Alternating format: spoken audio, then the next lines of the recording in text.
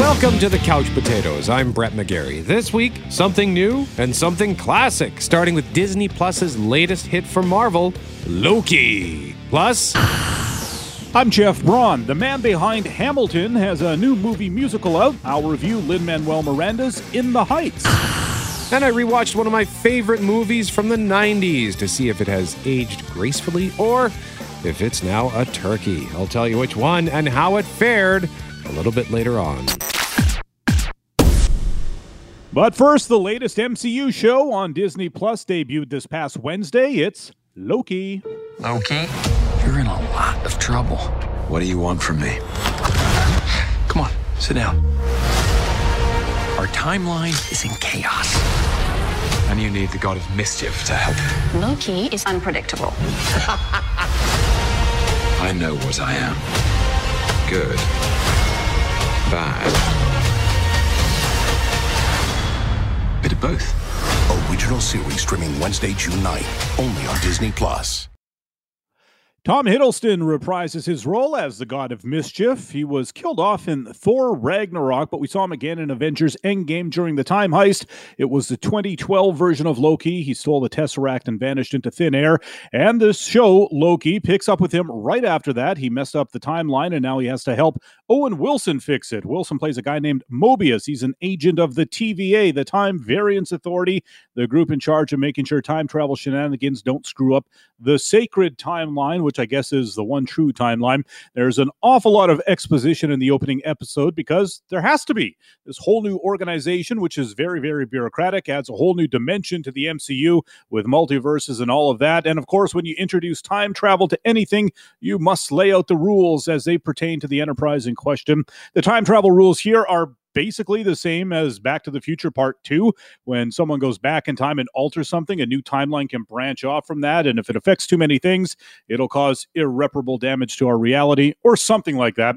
Wilson and company are tasked with making sure that doesn't happen, literally pruning the branches off new unwanted timelines. It sounds confusing because it is confusing, but I think the show does a terrific job of making it make enough sense to follow along and not have your head explode. I've also seen the second episode. I won't say anything about that except to say that the story really sort of kicks off after all the laying of the groundwork in episode 1.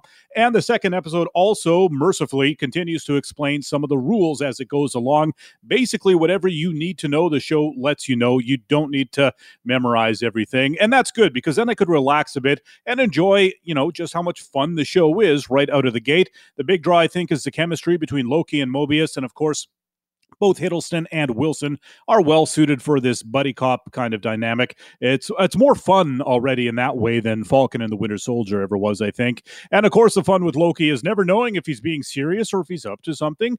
We don't get a lot from the rest of the cast in the opening episode. It's hard to tell who will be vital throughout the series. I did really like Eugene Cordero's clerk character, Casey, who didn't know what a fish was. He's funny. I hope he's in it until the end.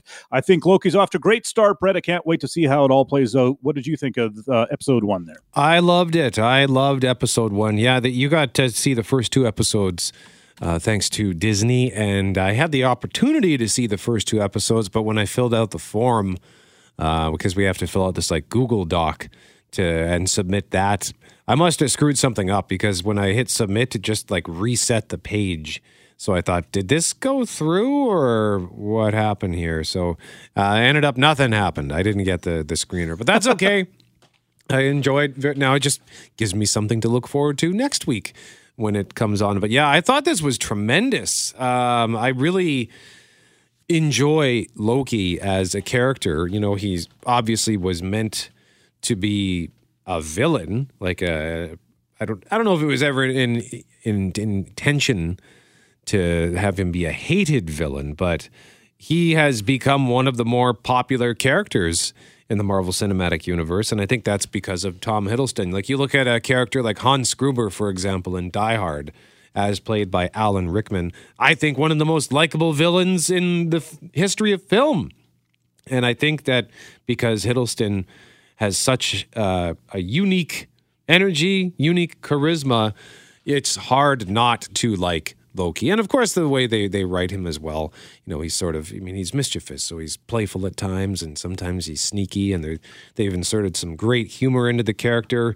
in the Thor Ragnarok movie, like when Thor was talking about how Loki used to stab him, like literally stab him in the back. So it was cool to see more of him. I'm glad that they came up with a way to bring him back, even though it is convoluted. And I think that's the one area where, while I enjoyed it all and I loved Owen Wilson as this time cop, the notion that there's now these all-powerful time gods, call them whatever you want, but this is the first time we're hearing about them in the Marvel Universe. Like, what are they going to add next? I know that the Marvel Comics universe is gigantic and they have endless possibilities of stories they can share. But for what started out as a guy making a suit of armor so he could fly around and shoot bad guys, it has really expanded. Yeah. And it feels like it's bordering on the edge of getting to be out of control. That's not a complaint. I wonder, like, okay, what could they bring in next that isn't insane? So I don't know. It was fun. It was a lot of fun, and I think the as you pointed out, the chemistry between Hiddleston and Wilson on screen was great. When I heard Owen Wilson was in it, I thought, really, Owen Wilson? Yeah. But he's good in this, man. He's great. Yeah, he's built for it. They do a terrific job. I don't know if they're writing it to him or if he just picked up the script and just went with it or whatever. But he fits. He fits like a glove. And I thought the same thing too when I heard Owen Wilson was in it. It was like, that guy does not strike me as a MCU kind of guy, but here we are and here he is. And he's gone. His hair's gone gray. I must not have seen him in anything for a few years now. I guess usually when I think of Owen Wilson, it's not his biggest role. It's a very small role, but I always think of him in Meet the Parents because I watch Meet the Parents like at least once a year. So that's what I always see him in, but that's 20 years old already. So also worth pointing out that it's at 95% on Rotten Tomatoes, but each of the first two episodes, and they're the only two episodes that have scores, are both ranked at 100%. So I'm not sure how that then translates to 95, but it is worth noting that that it's the highest rated show so far of the three Marvel shows. WandaVision was 91%. Falcon and the Winter Soldier was 89, I think. And now Loki is officially at 95. That's awesome. I wonder, did somebody just gave the show overall a bad review without even watching it? Maybe that happened. They should get kicked off Rotten Tomatoes if they're doing that. Maybe, perhaps. I'll have to take a closer look. The point is, critics are digging Loki. So if you're looking for something different in the Marvel Cinematic Universe, that brings back one of the best characters as played by one of the best actors in the MCU, then this is a lot of fun. New episodes on Wednesdays on Disney Plus, and this is a 6-episode series, right? Yeah, and I wonder how it's like what the plan for the end of it is, only because if they have to set things right, you sort of assume that they're going to have to put Loki back on the path his timeline was supposed to take before he grabbed the Tesseract in the time heist, which ends with him dying in Ragnarok. So I don't know, you know what I mean? Like, it's one of those things where it's like we're racing to what's going to end up being like a sad ending after we get all the more attached to Loki for them just to kill him again. Who knows? Maybe they won't. Maybe they'll figure some way around that or something like that. But that's been in the back of my head watching both episodes. You know, that's a really good point because Loki was such an instrumental character in a lot of stuff after that first Avengers movie. And if he's suddenly wiped out of that timeline, then theoretically everything changes. So indeed, they're talking about the chaos that he created by exiting that timeline. Yep, I get it now. I just sort of connected the dots. I'm like, oh yeah, he was pretty important in Thor: The Dark World, and he was important in Thor: Ragnarok, and he played a role here, and he played a role there. So without him, we got some problems on that particular timeline. Up next, we're going to the movies. And as it turns out, more Canadians are getting to do that now. So we'll tell you where you can see the movies and tell you about this latest one from the guy behind Hamilton. You're listening to The Couch Potatoes. Welcome back to The Couch Potatoes. I'm Jeff, he's Brett, and from the creator of Broadway phenomenon Hamilton comes a new movie musical this weekend called In the Heights. You ready? Let's go! In the Heights is gonna blow your mind. Fiesta! In the Heights! Don't touch me, I'm too hot!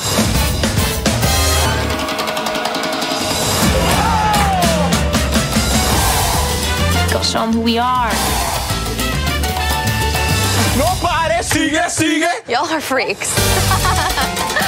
This is crazy. In the Heights, rated PG-13. In theaters and on HBO Max, June 11th. And in Canada, it's in theaters, where theaters are open and available on premium video on demand. I think I saw a price tag of $25 or so for that. In the Heights is based on the play from Lin-Manuel Miranda, the man behind Hamilton. And the answer is no, this is no Hamilton. But what could be? Hamilton is widely regarded as one of the best Broadway shows of all time, and to think he would top that or even match it is almost ludicrous.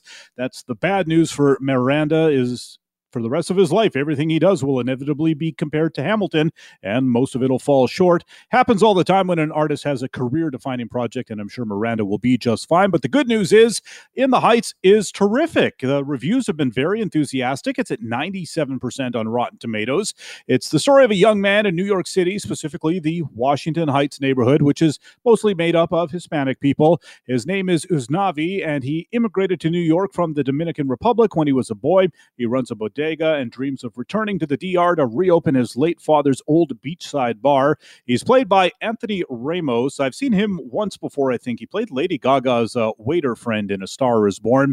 We meet others in the neighborhood, most of whom are either like Uznavi, gearing up to leave, or returning, or dealing with some kind of major life change. Everyone's got a dream, and the neighborhood tethers them all together. So it's a movie about community. The other three main characters are Vanessa, played by Melissa Barrera.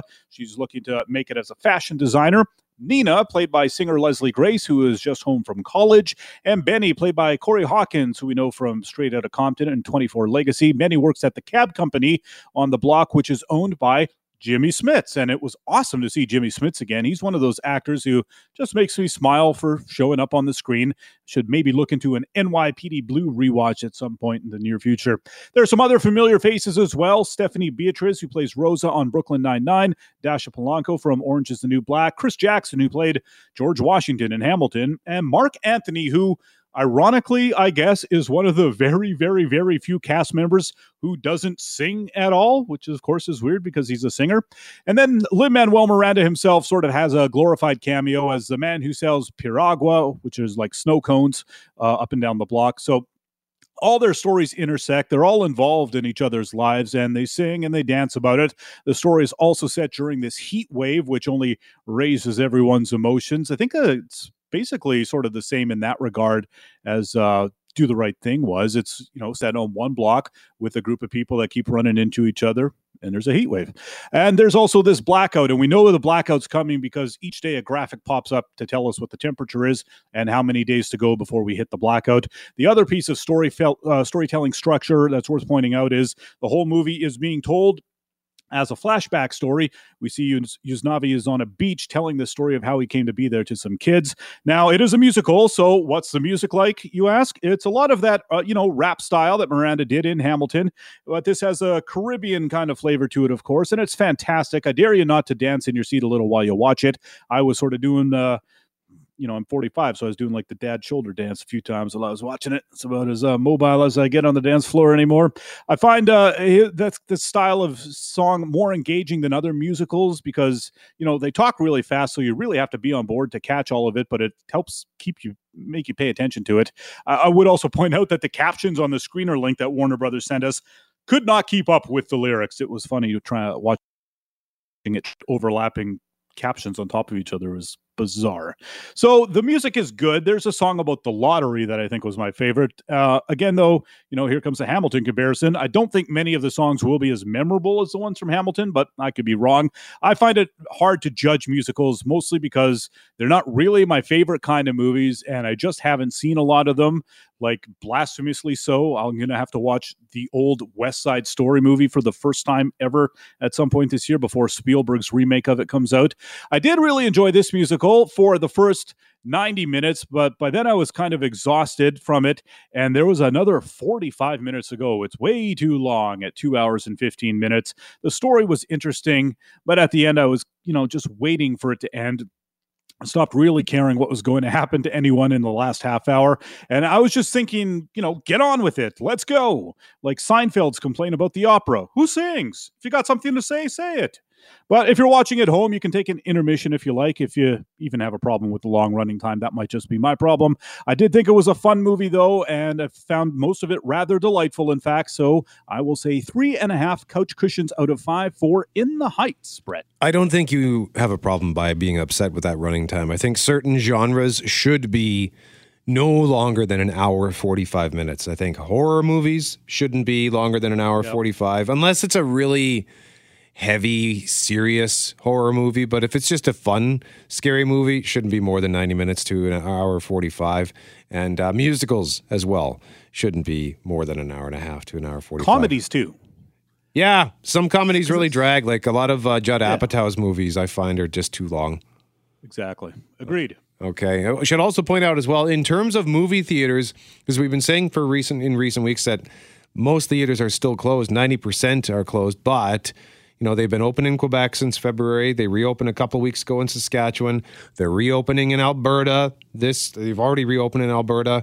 BC next week. Ontario, not for a little while yet. They're in phase 3 of Ontario's. That's going to happen in phase 3 of Ontario's reopening plan. And Manitoba, we're still probably at least a couple of weeks out yet here. As we've said before, we're probably going to be the last jurisdiction to reopen in all of North America. LOL. Do I have to drive to Regina to watch a Fast and the Furious movie later this month, Brett? And then get out and get right back in my car and drive back to Manitoba because I don't know about the quarantine rules, but I don't want to spend the night in Regina. Coming up next, we're going back to the 90s for one of my favorite films of all time. You're listening to The Couch Potatoes. I'm Brett, he's Jeff. We are The Couch Potatoes. I recently watched one of my favorite movies from the 90s. It has been years. I own it on DVD, but not Blu-ray, and it's not available on any streaming service, so I haven't bothered. But I was feeling a real urge to watch it over the last couple of weeks, so I finally dusted off the DVD and popped it in. And I want to talk about how stupid, and I mean stupid, this might be the dumbest movie ever made, but it is also wonderful.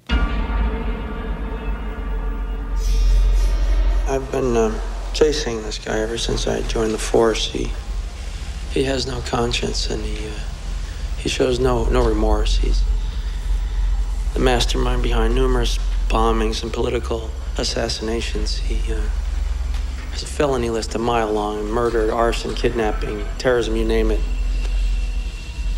He's the most dangerous and brilliant criminal mind I've ever known. For years, I've been watching him, tracking him, studying his every move. I know his every mannerism, facial tick, gesture. I know him better than he knows himself. And now, after all this time, I finally figured out a way to trap him. I will become him. Face Off, the action classic directed by John Woo, starring John Travolta and Nicolas Cage as FBI Special Agent Sean Archer and terrorist and criminal extraordinaire Castor Troy. So this movie came out in 1997, in June of 1997. If you're unfamiliar, let me just tell you the basic gimmick here. Castor Troy, the bad guy, he's planted a bomb, a big one, while trying to apprehend Castor Troy. Sean Archer, Travolta, ends up putting Troy into a coma. So now the only way to get the info he needs, i.e. where is the bomb, is to speak to Castor Troy's brother, who is in a Supermax prison, and the only person his brother will speak to is Castor Troy. So, what the heck? Let's just switch faces. That's right. They cut off Nicolas Cage's face. They cut off John Travolta's face. He takes Nicolas Cage's face. They also gave him some liposuction, changed his voice with a microchip, and somehow he magically heals instantly without a single scar. In the meantime, while he's off trying to get the intel he needs, Castor Troy wakes up. So he, of course, takes Travolta's face, but somehow also Travolta's slightly longer hair, and I guess he added some fat around the stomach through surgery. If they took it off of Sean Archer to make him look like Castor Troy, they presumably had to add it anyway. It is insane. It's so stupid, but it is amazing. And the guys at Honest Trailers really nailed this one.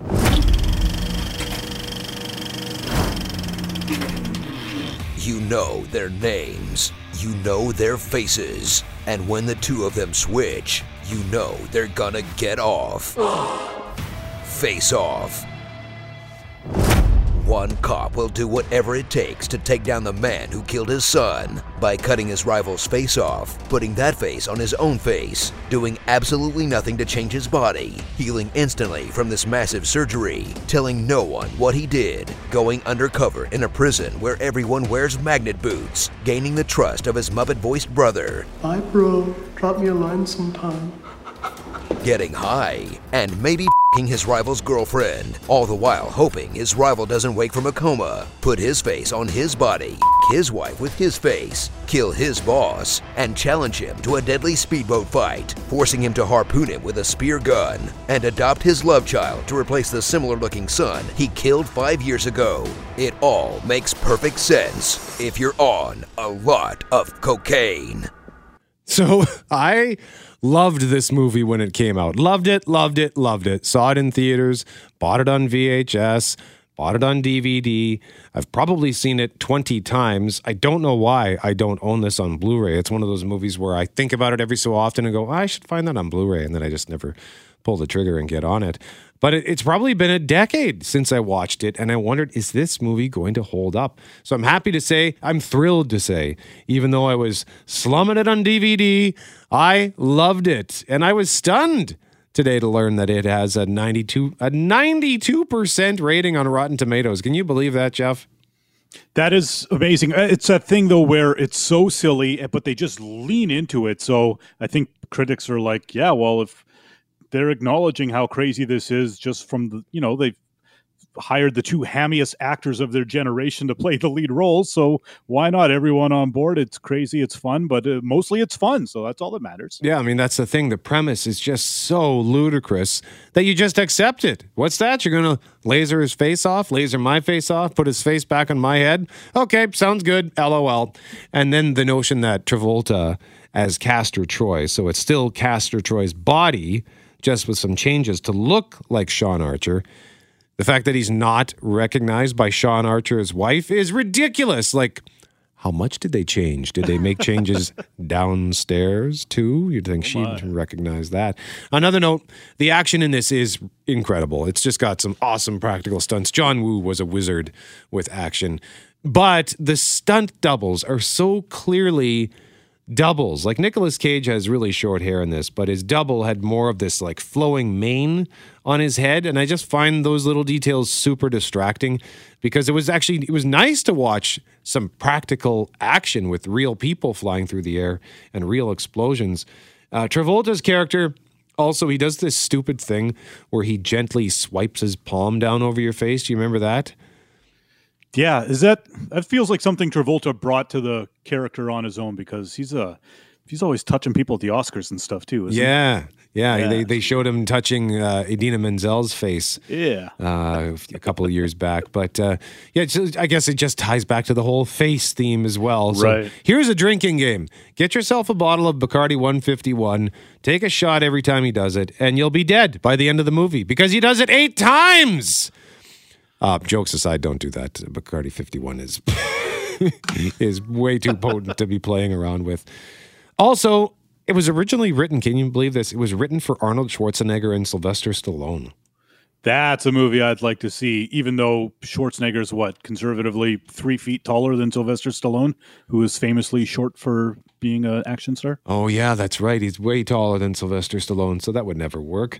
So I'm glad it didn't end up being that because Cage and Travolta are, for my money, at their best in this movie. They clearly had a lot of fun playing these characters. Like when Nicolas Cage, as Sean Archer, as Castor Troy, did drugs for the first time, he has an amazing reaction. Once we kidnap Super Cop, then what? Tiny surgery. I'd like to take his face off. Yes. If you excuse Excuse me, I have to use the little boy's wee-wee room.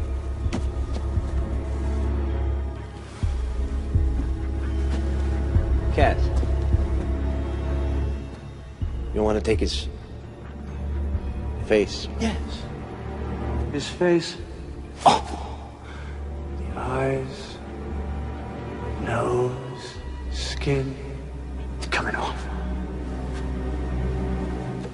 The face.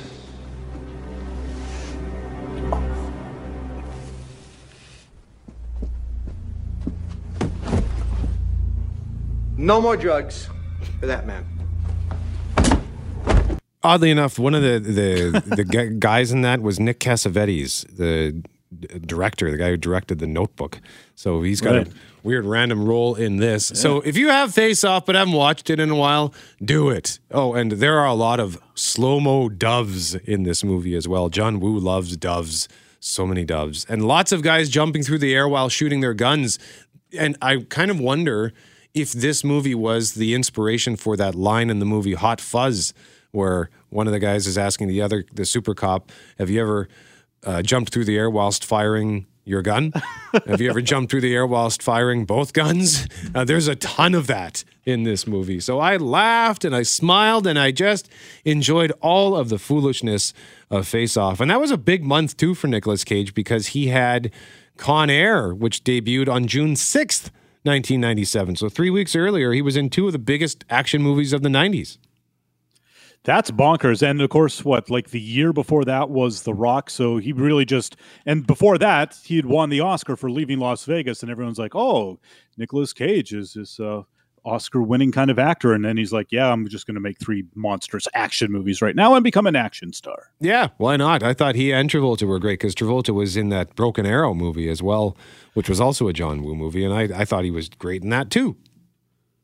Yep, that was a fun one. And he was, of course, earlier, a couple of years before that in Pulp Fiction, which relaunched his career. So both of these guys had just these huge career surges and then just dominated action movies for 5 years at the end of the 90s. And then Travolta made Battlefield Earth and sunk his career again for years to come. So in a moment, we want to talk about another classic that is streaming on Crave. You are listening to The Couch Potatoes. I'm Brett, he's Jeff. We are The Couch Potatoes. We just talked about how I recently rewatched the classic film from 1997, Face Off. Yes, it is a classic, an action classic starring Nicolas Cage and John Travolta. Well, I've started watching a different kind of classic inspired by a recent reunion. 5, 96, 97. See, I told you. Less than 100 steps from our place to here. You got way too much free time, man. Hey, there's the birthday boy. Ross, check it out. Hockey tickets, Rangers, Penguins, tonight at the Garden, and we're taking you. Happy birthday, pal. We love you, man. It's funny, my birthday was 7 months ago. So? So I'm guessing you had an extra ticket and couldn't decide which one of you got to bring a date? Huh? Well, aren't we, Mr. The Glass is Half Empty? Oh, my God. Oh, is today the 20th, October 20th? I was hoping you wouldn't remember. Oh, what's wrong with the 20th? 11 days before Halloween, all the good costumes are gone? Today's the day Carol and I first consummated our physical relationship. And sex. You know what? I better pass on the game. I think I'm just going to go home and think about my ex-wife and her lesbian lover.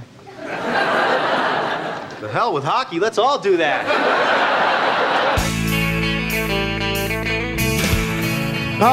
Friends. It has been so nice diving back into Friends. The reunion came out a couple of weeks ago, and that was super emotional and nostalgic. That was on Crave, and they've got the entire series of Friends on Crave. So I just started watching season 1. I think I'm 9 episodes in. Just kind of enjoying one episode here or there. It's sort of become that comfort blanket. I'll come home, throw on an episode of Friends, and then I'll get on with all the other stuff that I might want to watch. When's the last time you watched Friends all the way through, Jeff?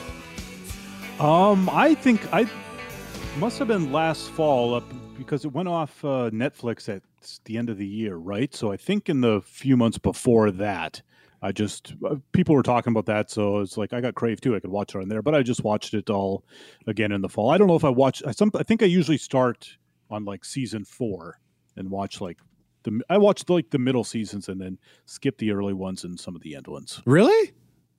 Yeah, because season 1, I don't know if maybe I've just seen it too many times or something like that, because I got it on DVD as a gift like 15 years ago. Yeah. So I think I've seen that one a lot. So I tend to not watch that season a whole lot. And then at the end, the last couple of seasons, there's some bad stretches in there or whatever. There's some really good episodes there too. But yeah, the middle seasons, most shows are hot in the middle, so that's usually what I watch. But I'm happy, just as Face Off has aged well. For me, this show has aged well too, and not because of the nostalgia, just getting to see these actors when they were younger and a bit more spry, perhaps, because there's a lot of physical comedy in this show. I forgot how much physical comedy there was, particularly from David Schwimmer. He is really good at physical comedy, and it's just been a blast going back and seeing all these episodes. And I particularly enjoyed the episode, the one with the blackout, because that's the one where Ross is trying to muster up the courage to ask out Rachel, and Chandler is stuck in a bank vestibule with a Victoria's Secret model, so he's just trying to muster up the strength to merely speak to a woman, and they both fail spectacularly. And I thought, that's like watching my life. So it was kind of hilarious, but also painfully awkward to watch. But it's been good. It's been really good. And I don't know how long it's going to take. Like, you plowed through Cheers in record time when you got your Cheers box set. That was 11 seasons I watched in 9 weeks. Good Lord, man. So this is that was 275 episodes. I pulled it up here. Friends is 236 episodes because it went 10 seasons. So if you could do that in 2 months, then we're talking. I could do it, but I don't want to get into this sort of like I'm going to put my nose to the grindstone and plow through all these episodes. I can't. I don't know what it is, but comedies, I can't watch them like back to back to back to back to back. It's like I'll take one and then I need to switch it up, and it doesn't matter even if it's different comedies. I don't know why. I just can't do it. So we're opposite like that then, because sitcoms are the one thing that I still can like binge just fine. Like I'll watch 5 episodes of Frasier in a row. I've got Frasier on like just constantly running in my house the last few months, so that's the one I'm kind of rewatching now. So yeah, and I can only do that with sitcoms. I'm still like working my way through Yellowstone. I started Yellowstone like 3 months ago. There's only 30 episodes of it, and I still got I think 7 more to go. But oh wow, with comedies, I don't know what it is. It's not that I don't like them. I think it's just I get this nice sort of jolt of happiness from the laughter, and then I'm ready to watch something that's more sad and depressing. I don't know. Anyway, that's all the time we've got. I'm Brett. He's Jeff. We are the Couch Potatoes. If you have not subscribed to the podcast, make sure you do that, because you'll get the show by Thursday afternoons. And remember, if it requires getting up off the couch, don't bother.